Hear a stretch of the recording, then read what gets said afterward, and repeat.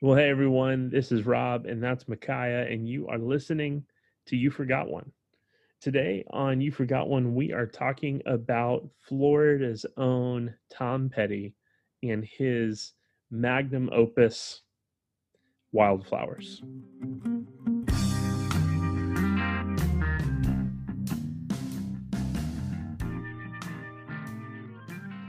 It's our favorite Tom Petty album. It is maybe Tom Petty at his very best. And so today, to help us get to the bottom of why this Tom Petty album is so good, we are pleased to be joined by our guest, Michael Washburn. Michael Washburn is a resident of Louisville, Kentucky, but splits time between Louisville and New York, where he works for the Department of Humanities for New York, doing all kinds of great social work. But he is also the author of the 33 and a third series volume on Tom Petty's album Southern Accents.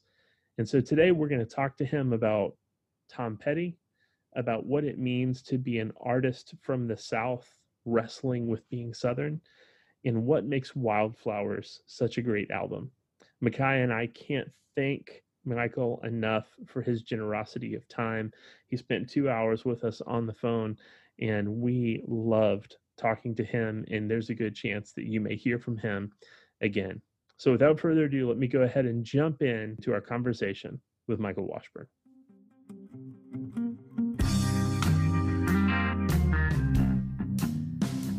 Michael, we were so glad that you're with us.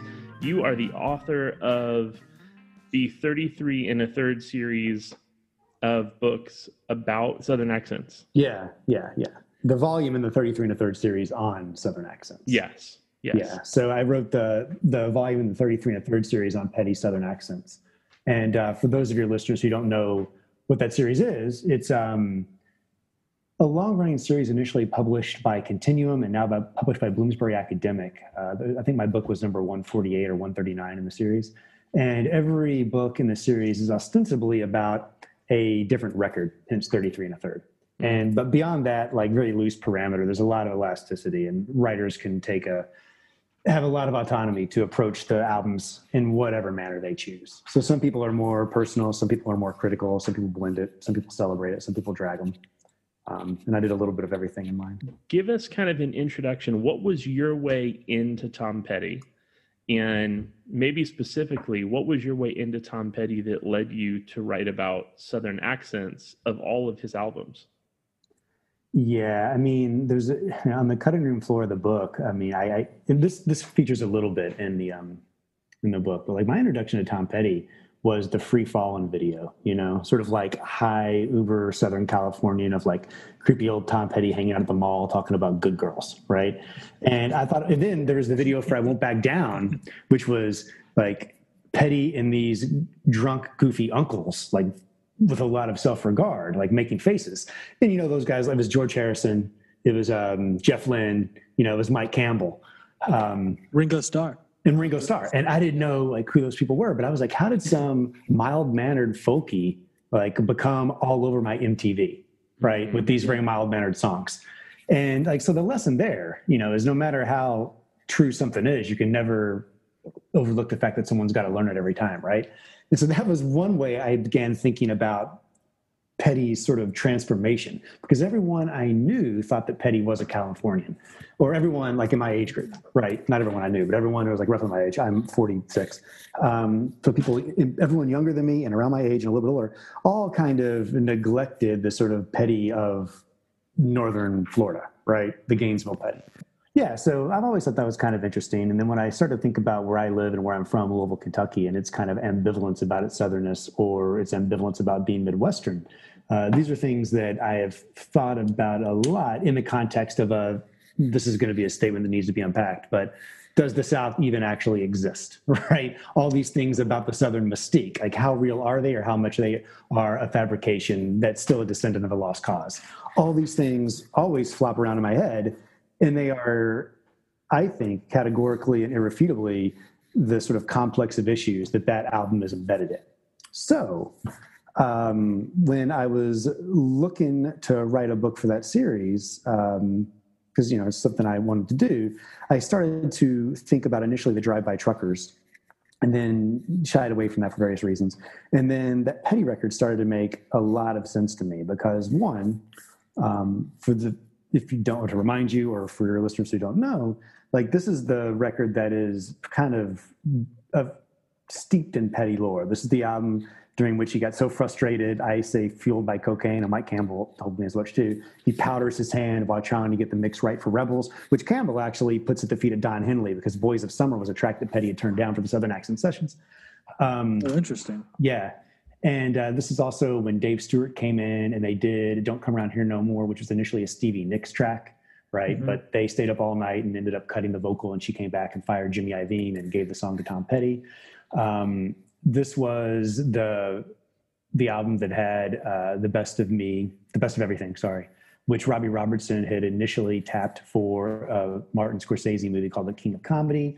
All these things were kind of floating around about it, but it was also Petty's attempt at a grand artistic statement, right? Mm-hmm. He was at that point bored, like it was Long After Dark, a record which he was getting bored by, which was a little rigid in the hips and it didn't sell well.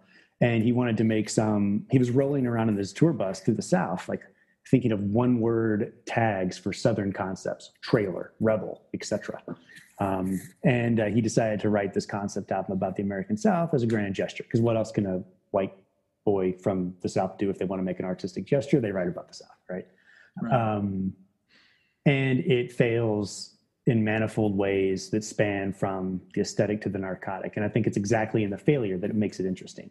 And I probably wrote this in the book or said it a lot of times, but I think that it's much more interesting to look at something that is riddled with frailty than something that is close to perfection, which I would say Wildflowers is. Like, conceptually and emotionally, it's a much more coherent project than Southern Accents, which even in its bare 9-track listing is really 3 different records. Yeah. And so that's kind of an artistic mess. And then you peel the layers and you see, one, like, for Something About the South, there's nothing about African-American culture in that record at all. The only thing that even gestures to that is a song that was released on American Treasure a couple of years ago called Walking Away from the Fire. I forget the name of it, where he invokes Chuck Berry as looking sort of without affirmation on white appropriation of African-American culture.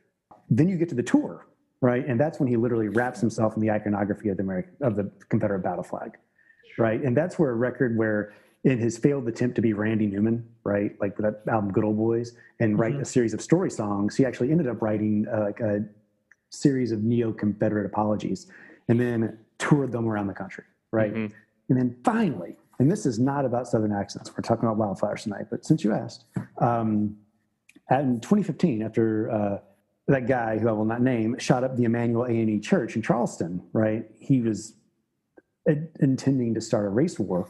He was actually, had his pistol and his battle flag on his Facebook post. Petty came out of the woodwork, called up Rolling Stone the day that South Carolina voted to remove the battle flag from the State House grounds, and he issued what I think is a terrifically sincere celebrity mea culpa, where he said, look, when I was growing up, the battle flag was the wallpaper of the South.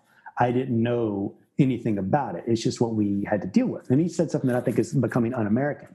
He said, I didn't think about how it would look to someone else, right? He actually had a call for empathy, right, across racial lines. And that's actually why I think that's why the entire Southern Accents thing is interesting to me, for all those components. And there's another sort of sub-story in the book where I think that, coupled with Let Me Up, I've Had Enough, which I think is a horrible record. It came out, that was the record after Southern Accents. I think that Full Moon Fever is an allergic reaction to the failure of Southern Accents, right? So you had a Southern guy who goes to California, and I would make the argument always that they were a Southern band from the beginning. More so than a Southern Californian band. And there's a few tells about that, I think, that are there. But then he went all in on the South, did that incoherently. And then when that brought the racists out of the woodwork, he's like, well, if this is what it means to be Southern, then to hell with being Southern, right? Went back in, made a whole new set of friends, had an entirely different sound, and it actually reset his career. So in my email where I said, I don't think it's the best, I think it's the most pivotal, that's why I think it's the most pivotal, because it was it was a failure, right? It was an ambition that failed. And then it also redirected him to, I think, actually become a truer version of himself. We weren't intending these to be as connected as they are, but our episode that came out, our second episode that came out, is about Bob Dylan's Blood on the Tracks, which is arguably his most personal album. It is essentially his divorce album. It is an album written about the end of his marriage with Sarah. And as we kind of look at this transition, that I wholeheartedly agree, this pivotal nature of the abject failure of Southern accents, and in the misstep of that, and then all those things together, kind of, the reinvention that happens with the Traveling Wilburys, the house fire, all of these things, and then his marriage essentially to his high school sweetheart.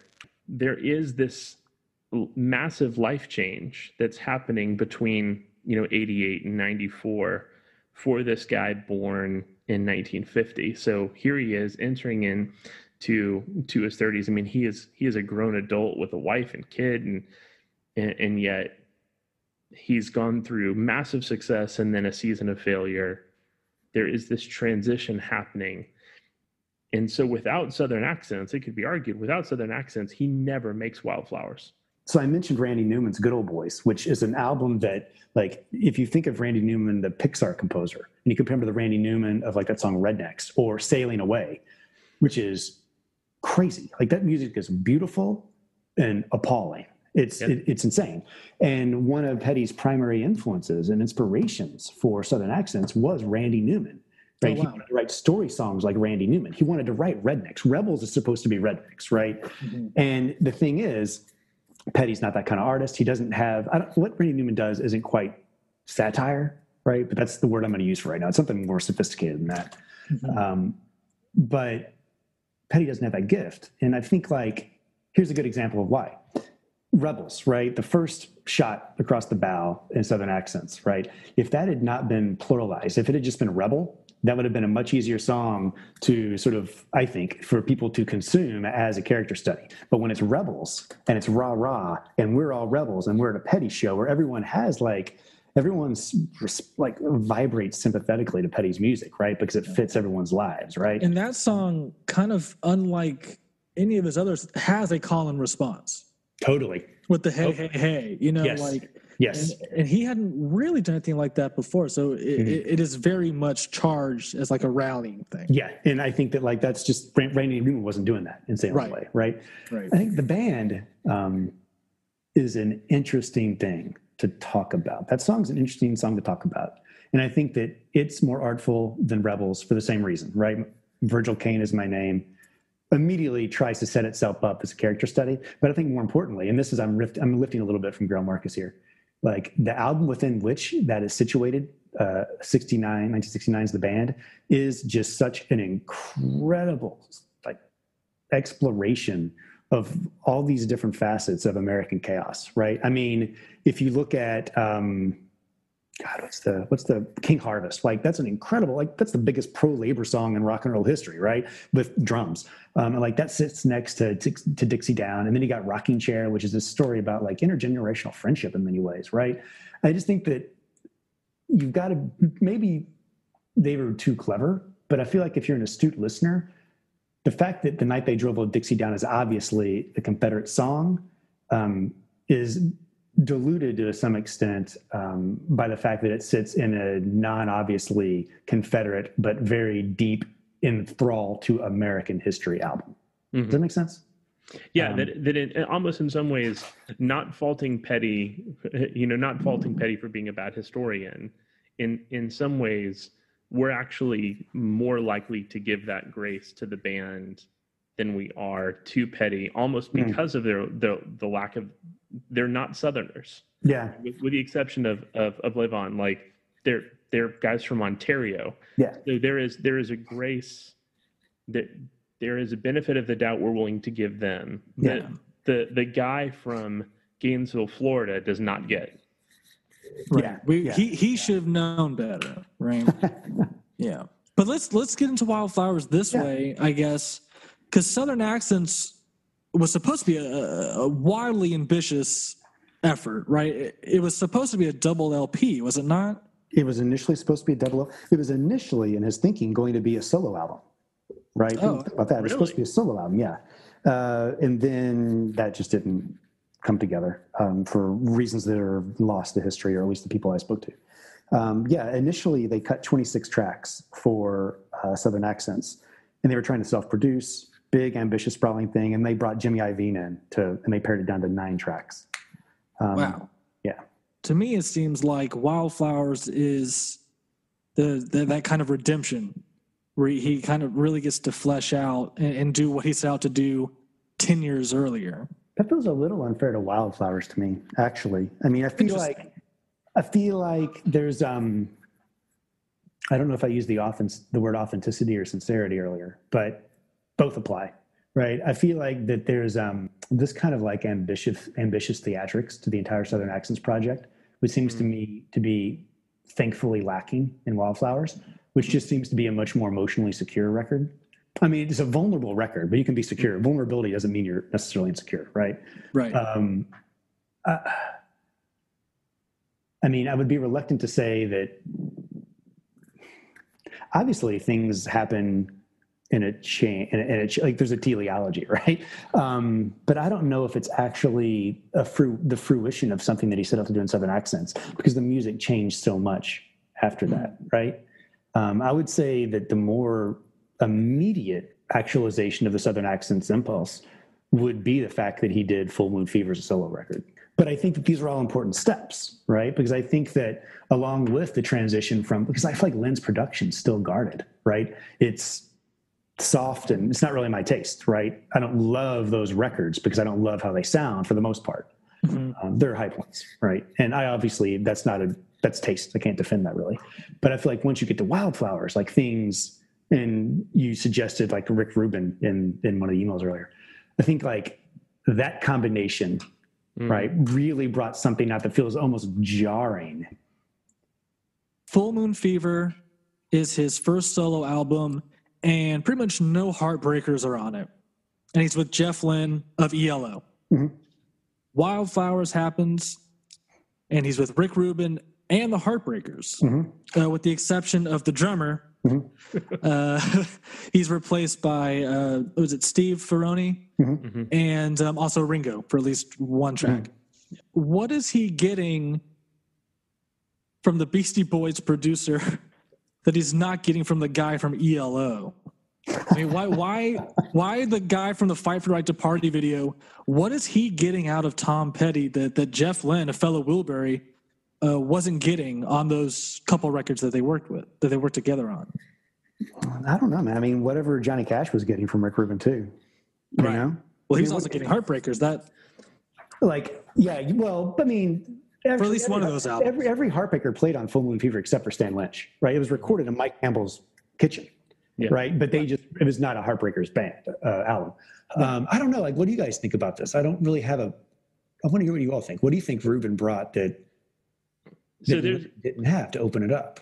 So I think you hit on it, which is, so, you look at Rick Rubin, his production work, he essentially produced about 10 albums in 1994. And the first album he produced that year was the first of the Johnny Cash American Recordings albums. He produces that Johnny Cash album. And then he goes on to produce a Sir Mix-a-Lot album, a Slayer album, a Danzig album, a Red Hot Chili Peppers album, 3 basically brand new artists that don't ever turn out to be anything. And then Tom Petty's Wildflowers. Like, there is this thing that, whether it's just his ability, I think, to work with any artist, but there's something Rick Rubin was getting out of Johnny Cash, that in many ways, here's Johnny Cash, in Johnny Cash at that point in his career had really become a caricature of himself. There's no room at this point, and I mean, man, this goes straight into essentially one of the lyrics that Tom Petty's going to sing. You don't know how it feels to be me. Mm-hmm. This same idea that it seems like this is what Johnny Cash is stuck into, that Johnny Cash has been so successful over the course of his career that he's almost been painted into this corner of doing album after album after album of what everyone wants. Mm-hmm. And Rick Rubin coming along and just saying, you are one of the great American singers of all time. Let's get you to do what you want to do, and we'll strip everything else away. We'll isolate you here at Shangri-La. We'll get you, and and this is where that Southern California thing comes in. Hey, we're going to get you away in Malibu. Here you go. We're going to get rid of every possible distraction.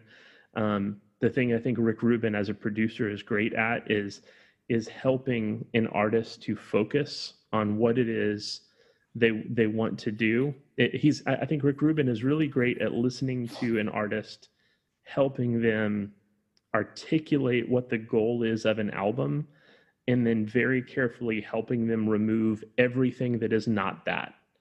So you don't think it's necessarily about like a simplification. It's just about getting to the core. I guess, well, like the other albums that he did around that time, right? Were they reinventions or like a shearing away of superfluousness? Or because I just don't know the records well enough to know. I think American Recordings, the Johnny Cash album, is Wildflowers is for sure.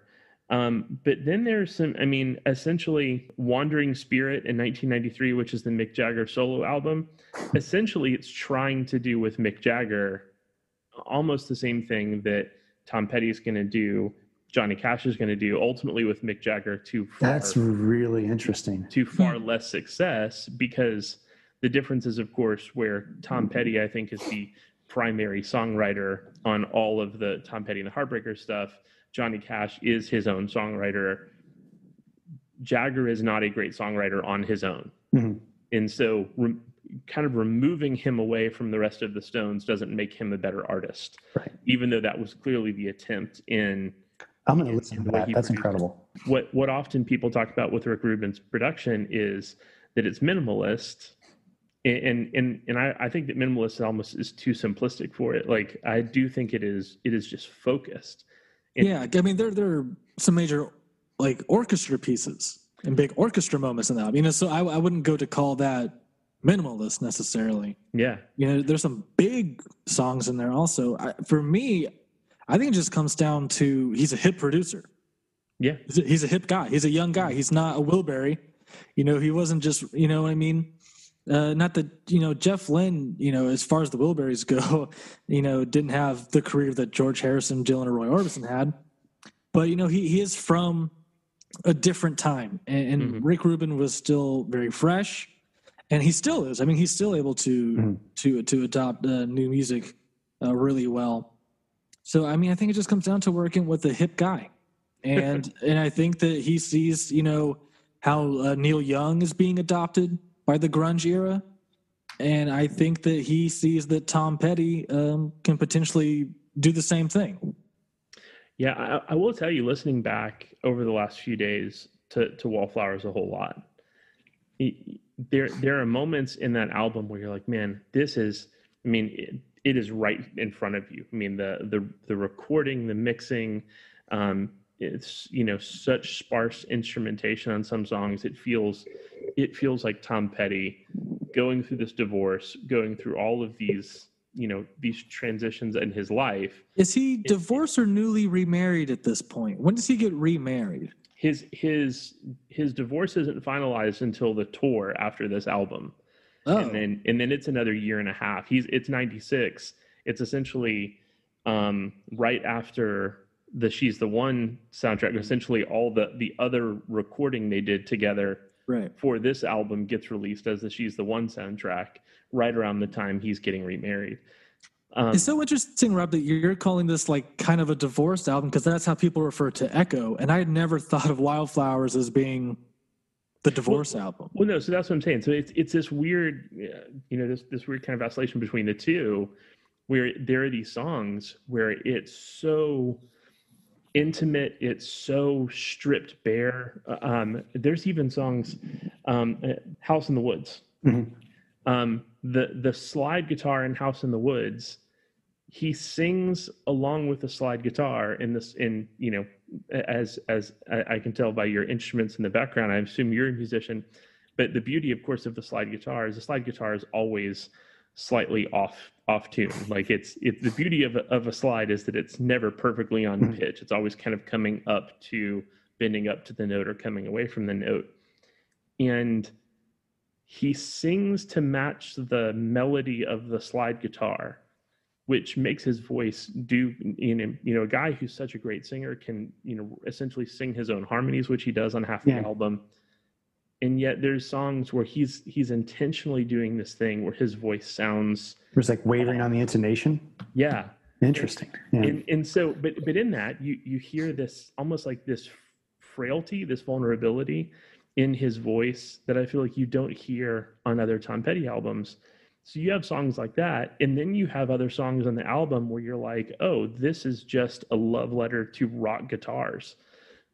I mean, he and Campbell play some phenomenal stuff. It's true on this album. It's a great Mike Campbell album. It is.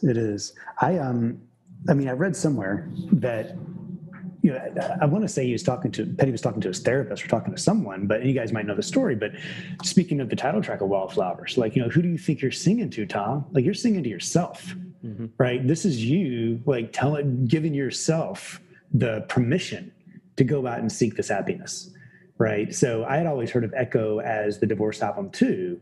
And there's some live performances of Room at the Top, which are just devastating. Yeah. But I can really see how this is kind of like parts of it, like, are the emotional freedom record, right? Mm-hmm. And then there's just incredible, love letters to rock guitar, and then incredible lines like in Time to Move On, when he manages to work in the line, it's nauseous adrenaline, like breaking up a dogfight.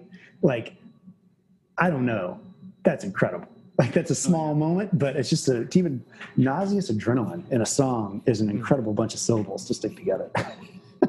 He's totally not that kind of guy. Note for note, I mean, that song is among his top best. I agree. Well, let's go ahead and jump into this, because one of the questions that we have, of course, is what sounds like all pretty big Tom Petty fans. How do you rank Wildflowers among Petty's albums? So if you were going to do kind of a top 5 personal favorite Petty albums, or what you think are his best, kind of where would you put Wildflowers in that list, or would it be among the top 5 in that list? Yeah. It prompts a question for you guys, but you don't have to answer. But I'm just curious about what ultimately you think you're coming down on as what classifies something as great for your purposes, right? So is it favorites, or is it greatness? Is it ambition? Is it rock and roll? I don't know. How do you want to find that? Well, Tom Petty is a great microcosm for that. Yeah. I mean, the way we started with our methodology is that I made a list of 50 that I say, I think these albums belong on a list of 100 greatest of all time. And Rob did the same. And even though we did the same task, we still had different ways of approaching it. Mm-hmm. I did, a mixture of like just, undeniable, these are hits, with a few of like, I know no one else is going to say this, but I have to stand by this one. Some of those. And Wildflowers, I think, was one of those for me. And we said in our first episode, like, I don't think that this is going to appear in a lot of people's top 100 all times, but as someone, being from Florida, there is that kind of regional allegiance, I guess, to Tom Petty. Special affinity for him, especially since his passing. I moved to Kentucky a few months after I moved to Kentucky. He died, and I felt guilty, even though he lived in California for most of his life at that point. It hurt a little extra.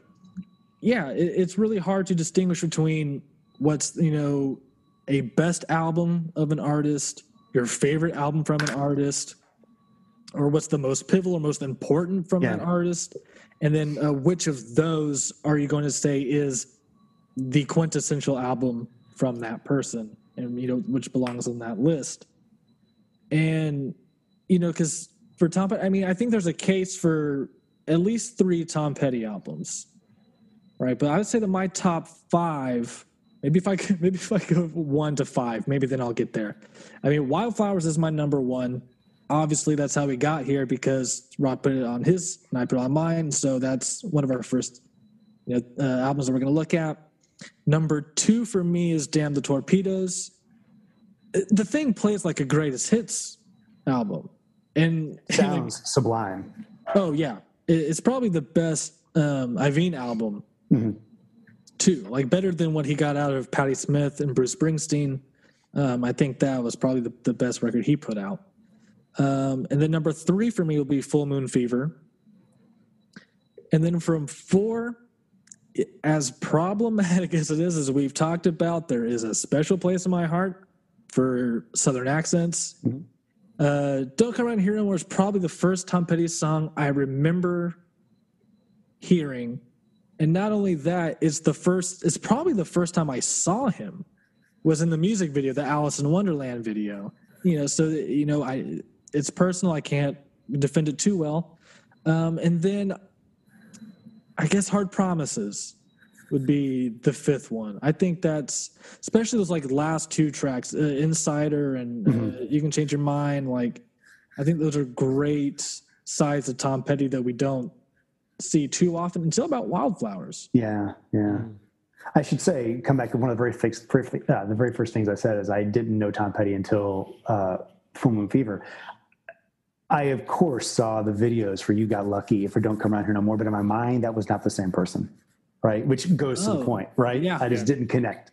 That's a good list. Can I go next? Please. I mean, I think, so this is probably unfair, so I'll probably give you 6. Because I think if I was going to give one Tom Petty record to someone, it would be the live anthology. Because I think it's more. Wow. And I think that there are some performances on there that are even on tracks from Wildflowers, like Crawling Back to You. Like the Crawling Back to You performance on the live anthology is incredible. The Wildflowers performance is incredible. Wake Up Time is incredible. So I think if I was going to push like a maniac one Tom Petty object on people, it would be that. But that's a compilation record, so probably not good for your purposes. And a live album. That's a double. Yeah. I mean, it's 4 CDs, man. It's incredible. So I think if I was going to do my 5, I would do Wildflowers would be first. Damn the Torpedoes would be second, with the caveat that might actually be the greatest, like in rock critic ways. This is weird. I've listened to this more than any other record other than Southern Accents. And Southern Accents was for a specific reason. I think that Long After Dark is a great record. And I think that that's not one that people love a lot, but I think that it is better than they thought it was at the time, right? I think it's a really good set of songs. And I think that a lot of their albums have great songs and then some low points. I don't think there's anything truly, truly great except for Straight Into Darkness and maybe You Got Lucky on Long After Dark. But I don't think there's also any valleys either. I think it's a really solid record. I think that final track on Long After Dark is a great finish. What is it? To the album. Well, when you're trying to talk about all of them at once, it really... A Wasted Life. A Wasted Life. Yeah. That's a great recording. I mean, it's an album closer. Yeah, it's a good, and he's great at that. He's whenever you if a Tom Petty album, they always start great, right? Mm-hmm. And then even if they dip, you're like, I don't know about this one. They finish strong, and that's a great way to finish that record. I like the first record a lot. Really? Me too. Yeah. That might be my number 6. Yeah, and then I really, really love Hard Promises. Yeah. And like I drop off like the Jeff Lynne records. I love the songs. I just don't like the production. They don't feel live to me, right? I mean, I think there's some incredible songs. There's some songs that were recorded for Southern Accents that got dropped off, and that like Trailer's one of them that shows up later. Mudcrutch. Yeah, on Mudcrutch stuff or on Full Moon Fever. Is it Trailer or is it Apartment Song? No, Trailer. Oh, well, you might be talking about Apartment Song. It's Apartment Song. Trailer is a great Mudcrutch song, though, and which we haven't really talked about Mudcrutch as his like Southern rock band, but it's really I think about this a lot. How Mudcrutch 2 was the last Tom Petty album, and I really love it for that. Yeah, that that his career really got to end like where it started. Yeah, I really like that with those guys being swampy. What a beautiful way to kind of come full circle. I mean, in a lot of ways, but this idea of a Tom Petty who is always running away from Florida and Tom Petty who's always running away from the South, like there is something, I mean, how in light of his death, how appropriate that Mudcrutch becomes his last album, that you get to see almost this prodigal son of surrender. Yeah. This kind of coming. How many religious metaphors can I fit into this discussion on Tom Petty? I mean, for me, if I'm doing my top 5 Tom Petty's, it is Wildflowers, She's the One soundtrack, just because you can almost put the two of those together. Yeah. But that the style of music he's writing for this album, and then ultimately what becomes She's the One soundtrack, I love all of it. Into the Great Wide Open, which is of course the band album he does, the full band album he does before going to record Wildflowers. Full Moon Fever, of course, is his first solo album that comes out right before Into the Great Wide Open. And then Damn the Torpedoes for me would be 5. But I love this season of his songwriting. That again comes out of all of this transition. There is an authenticity. There is I agree with you. Jeff Lynne's production, especially in comparison to Rick Rubin's production in Wildflowers, leaves a ton to desire. But still, the songwriting. Tom Petty, I think, writes arguably some of his very best songs during this kind of 6-year period of time, and for me, they all just stand up. I think that's. I totally agree, and I think that's probably a large reason why I like Anthology so much, because a lot of those songs are there, and the band's just playing them, right? And they're just great songs, like the "Learning to Fly" performance on the live Anthology. There's the moment where like the crowd sings along, which is not something I usually go for on a recording, but it's just beautiful. It's beautiful because it's such an honest moment and a beautiful song. It's just that song in particular is a great one.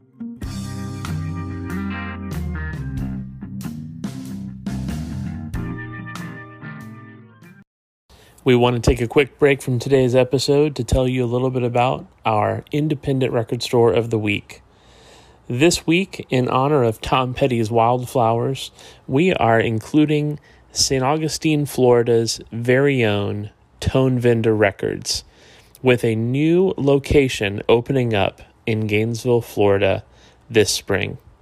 You can reach out to Tone Vendor at tonevendor.com, where you can follow the link to browse their more than 10,000 album inventory on Discogs. You can also reach them by phone at area code 904-342-7981. Or you can find their location in downtown St. Augustine at 81D King Street in St. Augustine, Florida, or their new location on University Boulevard in Gainesville.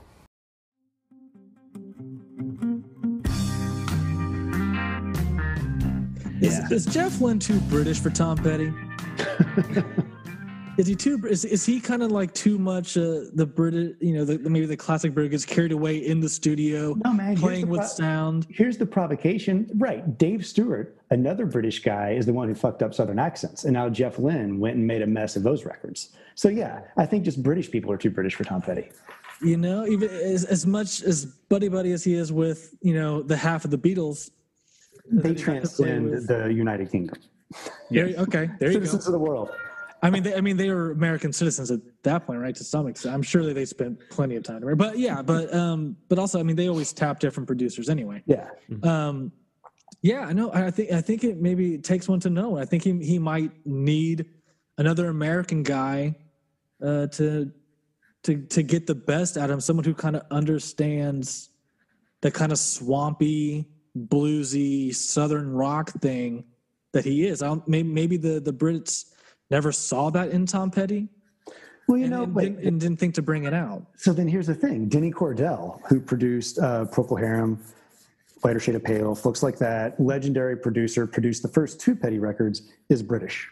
And he's the guy that sort of like got them to stop being Mudcrutch and come up with another name. Then there were some personnel changes. But Cordell produced American Girl. Right. Now, but is he someone who's British, who's seeing the power pop potential of Tom Petty, who's kind of looking at the, Elvis Costello potentially, or looking at the punk rock kind of scene happening in Britain? Is he seeing the power pop potential in Tom Petty instead of just like the overly produced British pop music? Oh, yeah, I mean, I think that's true. But I also think that he just throws a wrench in our kind of don't know, I was thinking of this as a way just to slam the Brits by talking down Jeff Lynne and Dave Stewart.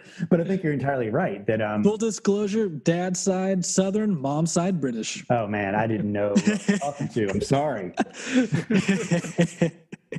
Yeah, man, it's totally fine. I had a Cockney grandma. It's okay. But but the only time I ever spent with her was in the Panhandle. So what are you gonna do? That's incredible. It's incredible. There's a great old Ben Folds 5 song called Army, and it has one of my all-time favorite lyrics for anyone who's ever been in a band. And so the lyric is, the band broke up in May and in June reformed without me, though they got a different name. Yeah. And I wonder, here is all of these years of this band playing together.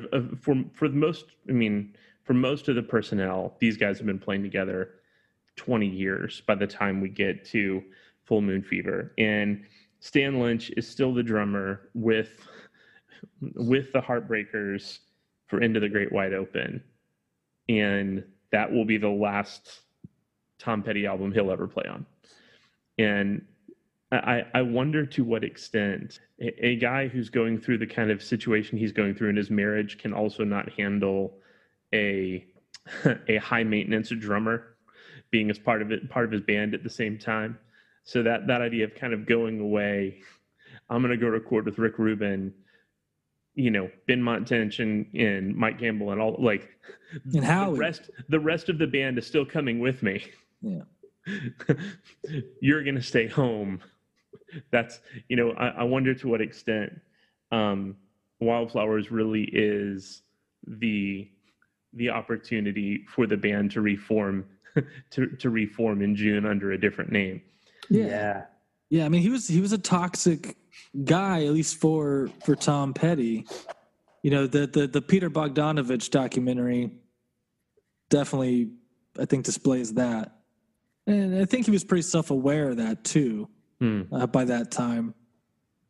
Yeah, he also, Lynch had, in addition to being the drummer of the Heartbreakers, he had a successful producing career going on, right? Like, he had side projects, right? Mm-hmm. And he, the last thing he cut with them was for the greatest hits, right? It was Mary Jane's Last Dance. Mm-hmm. And he walked out of the session and that was it.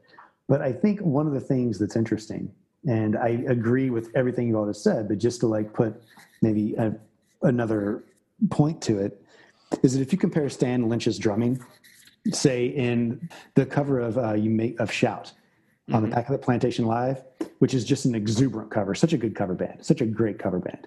Mm-hmm. And Stan Lynch's drumming is just so joyous and frenetic, but in control. It's musical, it's melodic. He's an incredible drummer. Steve Ferrone's a good timekeeper, but I don't find anything about his drumming joyous, right? Mm-hmm. And so I think that even the kind of deep acrimony that developed between these two men who had known each other for decades, right, and just had ego problems with each other. I think that Lynch was the guy who was going to be harder to bring to heel for the type of projects that Petty wanted to do, starting with Full Moon Fever, right? Because, I can't imagine a Stan Lynch track on Into the Great Wide Open. I can't imagine how you play drums to that in the Stan Lynch way that would then keep him in the band, right? Yeah. This is a problem with that, the final moves of Stan Lynch with the band and the Steve Ferrone coming in. Yeah, I want to talk more about Tom Petty and drummers, because not only does he have Stan Lynch and Ferrone, but he's worked with Ringo, which is very interesting, and George Harrison. But something happens on SNL by the time the album comes out.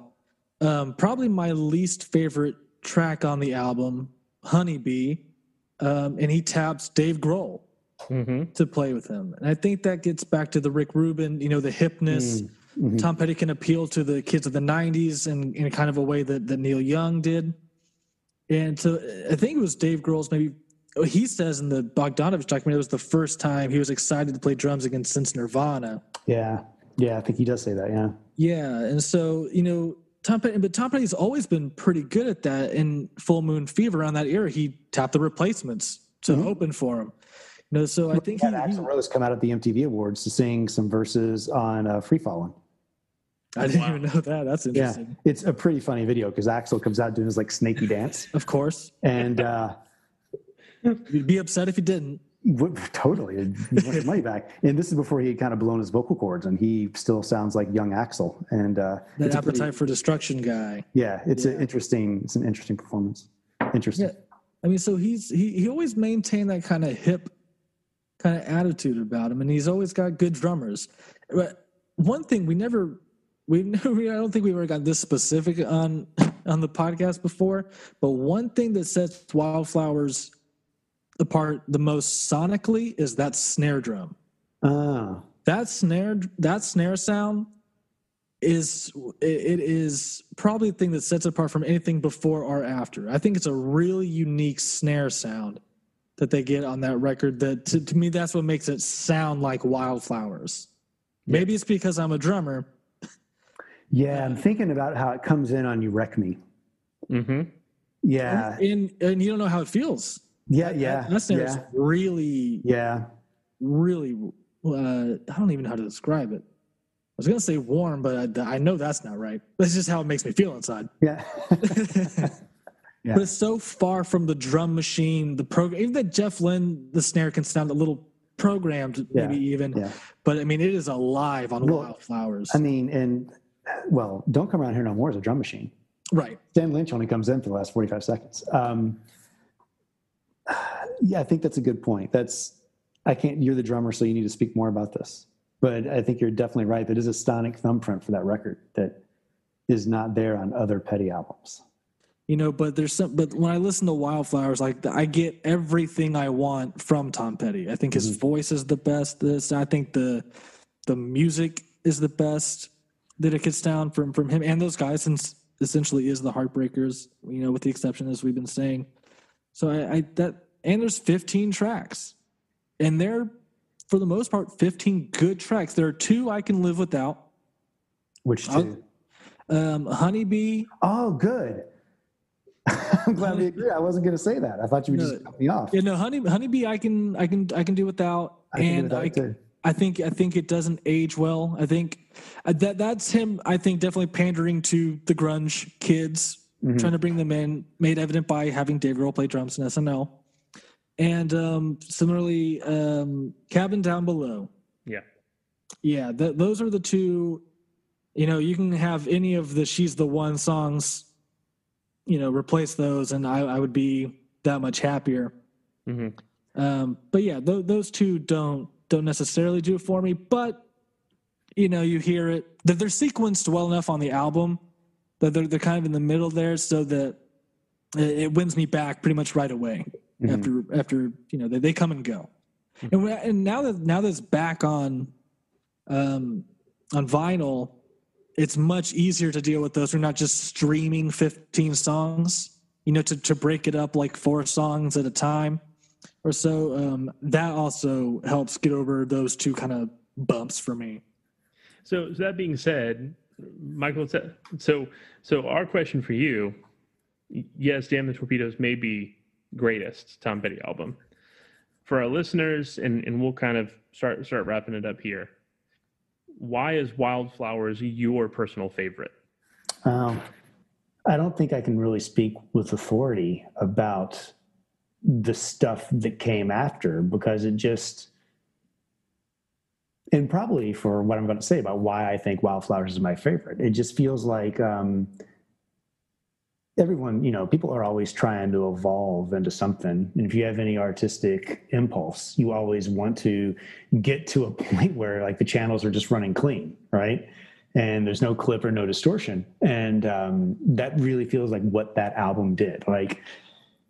That sounds almost too theoretical, but it is an emotional response on my part, because I feel like the rock stuff in the 70s was really good rock music. And then we hit the 80s, which was something. And then we hit this early 90s stuff, which was these songs trying to just tear out of cellophane in many ways. And that's a production. That's not a compositional problem. That's a production problem. Again, that's why I think the live anthology is incredible.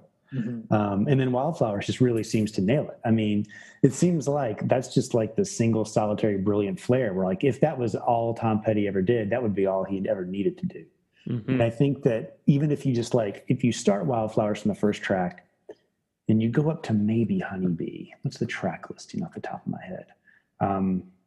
Yeah, man. If you go up to the first 5 songs, like that's such an incredibly potent, incredible and profound like sequencing. But that right there could be the entire record for me, right? And that's then more than half of what would be Southern accents. Yeah, and then it just keeps going, and ending how it does so powerfully with "Crawling Back to You" and "Wake Up Time." I don't know, man. I'm not being very articulate. I just find it an incredibly generous articulation, right, of his vision. And by generous, I mean like it's so understanding of what everyone else is going to bring to it, right? It's his best songwriting. Like everyone loves his stuff because they can see themselves in his music, right? And that's because there's not like a Springsteenian specificity to it, yeah, right? And I think that he manages to pull that trick with Wildflowers while still being brutally honest, right? And there's nothing about the way it's delivered which is saccharine or overproduced or muffled. And all these things together make it a really powerful document. Yeah, and he gets to do everything that he likes to do. You know, he has the soft acoustic kind of ballad. He opens up that way. The kind of hayseed, let's just smoke a joint and chill kind of ballad, but he gets his big rock and roll honeybee stuff out of his system. He taps Ringo to Find a Friend. He does his kind of Birds homage, Birds pastiche with a higher place, that big 60s pop sound that he likes to do. And then this kind of big operatic finish with Wake Up Time, which is one of my favorite vocal performances also that is kind of akin to All Right for Now vocally. So he gets to do everything that he wants to do, and it's the best version of that. So like Petty was supposed to meet with me to talk about my book, and oh damn, he agreed. I wrote to his office, and this is actually in the book to some extent, a version of it, because I feel like I needed to explain why he wasn't in it because I met with Ben, Mon, and Mike in LA, but I wrote to his people, and a woman named Mary Clouser, right? There's a song on Southern Accents called Mary's Car. Yeah. Mary got a brand new car. So that was this Mary, right? She'd been with him forever, working in front of house. And she's like, all right, what record do you want to talk about? And I said Southern Accents, and you could just hear her voice change, like, oh, because she expected me to talk about torpedoes or wildflowers, right? Yeah. And so she'll give me some time. And like 2 days later, she writes back. She goes, Tom's eager to talk, but he's rehearsing for the Music Cares Person of the Year award, and then he's going on tour. So it'll need to be after the tour. And I said, well, I've got tickets for a few spots on the tour. If there's time in Nashville or Cincinnati, just 30 minutes of his time, just for an initial conversation. She's like, that won't be possible. Fair enough, right? Yeah. And she said, just write to me in, September, late September. Oh, no. So I wrote and this actually I know is in the book, at like 9:30. Or no, it was later than that because I wrote at a decent time on the West Coast. So say I wrote at 11:30 or 12:30 p.m. Eastern time, and then within the next hour, like news of the cardiac arrest broke, right? And I wrote another note saying, forget it. And I just thought, well, we'll just go ahead with the book. I don't need it. It's not the kind of book where I need to talk to him, right? Yeah. And although I would have liked to have talked to him because he's not a dumbass, obviously. And there's no reason anyone would want to talk to him about Southern Accents in 2018 or whatever it was if they didn't want to talk about the Confederate stuff, right? So I was eager to talk to him. But then she wrote back to me a few months later and said, hey, I feel so bad. I've asked Ben, Mike if they'll meet with you, so they're waiting for your call. And so I went out and spent a lot of time with those guys, and they're incredible. But speaking of Mike Campbell, the reason I'm even bringing this up, other than like tell stories about famous people I've met, is that I met him at his house, like his big rock star house, and in his home studio. And the entire time we're sitting there, he's like got this Les Paul, like he'll play songs to jog his memory of what song it is. It's like he'll forget the name of The Waiting until he plays The Waiting. And as I'm sitting there the entire time, his broadcaster, Telecaster, it's like 52 broadcaster, the yellow and black guitar that's everywhere, is like on a pile of cables next to us, right? Closer to me than that 335 is to me now. And like, it's just there. Like, it's a very famous guitar. He's like, so we get done talking. He's like, hey, you want to see my guitar? Like hallway.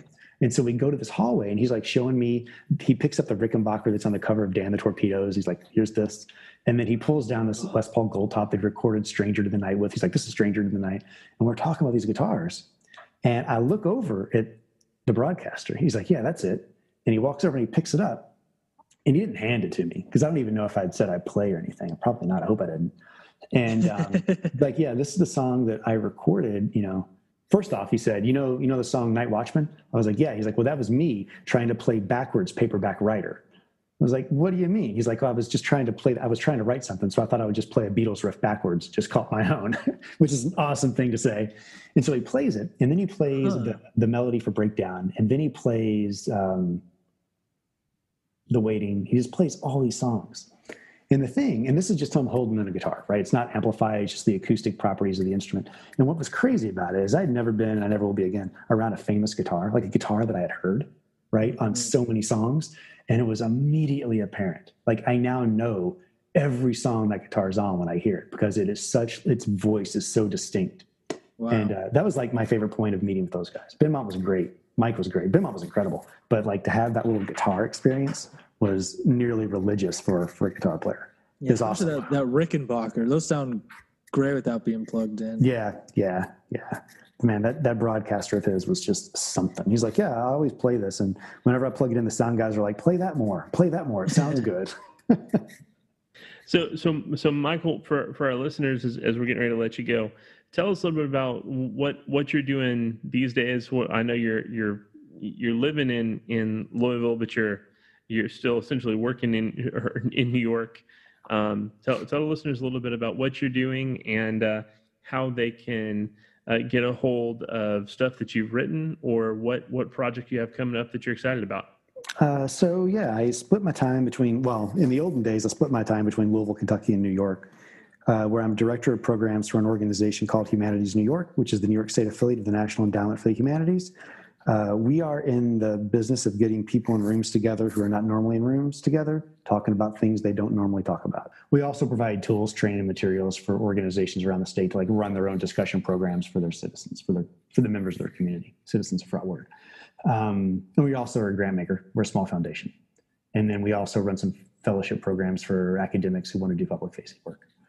Where can everyone get the Southern Accents book? You can get it so it's on Amazon. If you would prefer to support your local independent bookseller, which I strongly suggest, you can get it on IndieBound, order it through IndieBound to your local indie, or just call your local bookstore and ask them to order it. Bloomsbury is the imprint that publishes Harry Potter, so they have a lot of distribution. Most bookstores will have copies, and I strongly suggest that if you think that the series is interesting, to check out some of the other books. I mean, they vary wildly, like... The Big Pink book is a novella. Because I was looking into because we did a band recently. Yeah. So the music from Big Pink is actually a novella instead of like a rock criticism. What's the guy John Darnell who is Mountain Goats? He wrote one on Sabbath's Master of Reality, and that's a novella too. Interesting. The most famous, famous, that's relative. The best-selling book is by a guy named Carl Wilson, who wrote a book on Celine Dion. And like the first sentence is, let's talk about hate. And it ends up being kind of like, this is so pretentious. It's like a Bourdieuian critique of culture, like a critique of taste.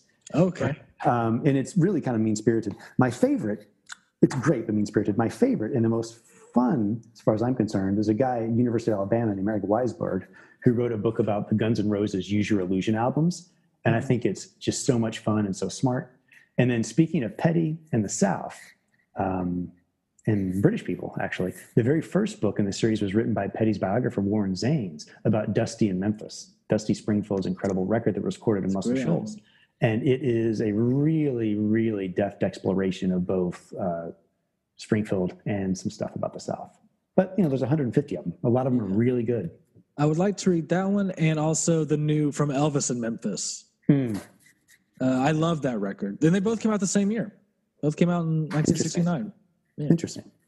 Michael, we want to thank you so much for your generosity of your time and just kind of nerding out with us about an artist that we all clearly love so much. And great to talk to a fellow Southerner about this artist that in many ways spends this entire season of his life wrestling in new ways with his Southernness in ways that brings out some of his very best art of his career. So excited for fellow Southerners who are also wrestling with what it means in the 21st century to be Southern and what the good, the bad, and the ugly of that is. But Michael, we want to thank you so much for being with us.